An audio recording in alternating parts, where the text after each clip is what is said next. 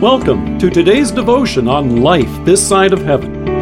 The Word of God from Colossians chapter 1, verse 24. Now I rejoice in what was suffered for you, and I fill up in my flesh what is still lacking in regard to Christ's afflictions, for the sake of his body, which is the church. There are two dangers in sharing the gospel. In telling others of this salvation that God has given to us in our Savior, you're going to be on the receiving end of what follows, whether it's gratitude or hostility. Years ago, I was visiting a very old member of our congregation. I came to enjoy a visit with him, share a devotion, and bring him Holy Communion. As I went to leave, I shook his hand, and he did something that startled me. With tears, he grabbed my hand and kissed it. I remember almost pulling it away and feeling embarrassed.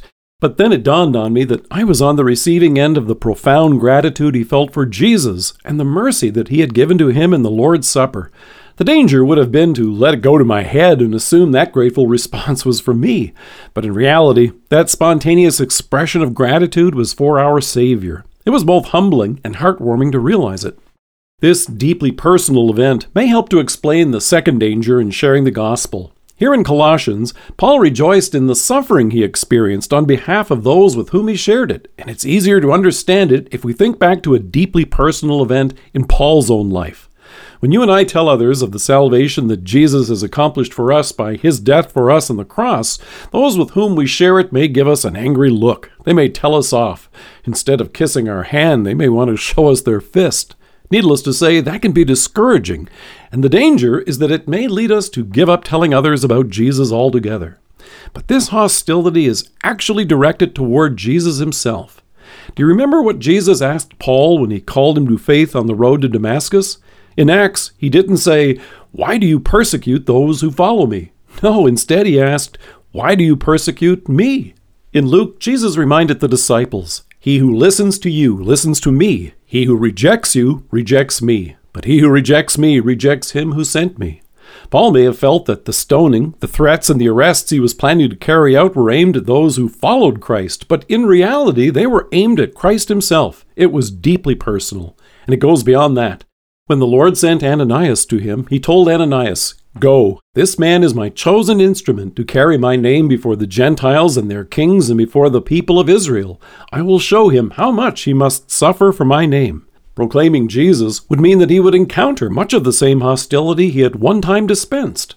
So when Paul told the Colossians, "I fill up in my flesh what is still lacking in regards to Christ's afflictions," he wasn't implying that there's anything lacking in Jesus' redemptive suffering for us on the cross. No, your salvation is complete, and the debt of your sins has been paid for in full.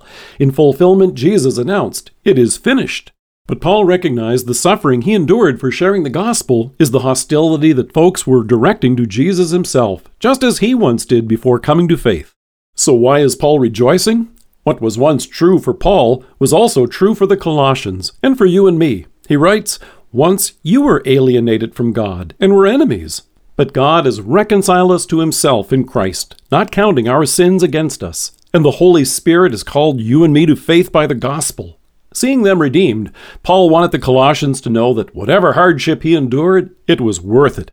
And so is any rancor, wrath, or hostility you and I may encounter initially as we share the good news with our family and friends. In fact, Paul rejoiced that he could do this, as he says, "for the sake of his body, which is the church." That's you and me, and all who rejoice in God's mercy and everlasting life this day. For those who believe, and for those who have yet to come to faith, it's worth it. Let us pray. Loving Savior, thank you that by the gospel you still call to faith those who were once hostile to it, like Paul, the Colossians, and me.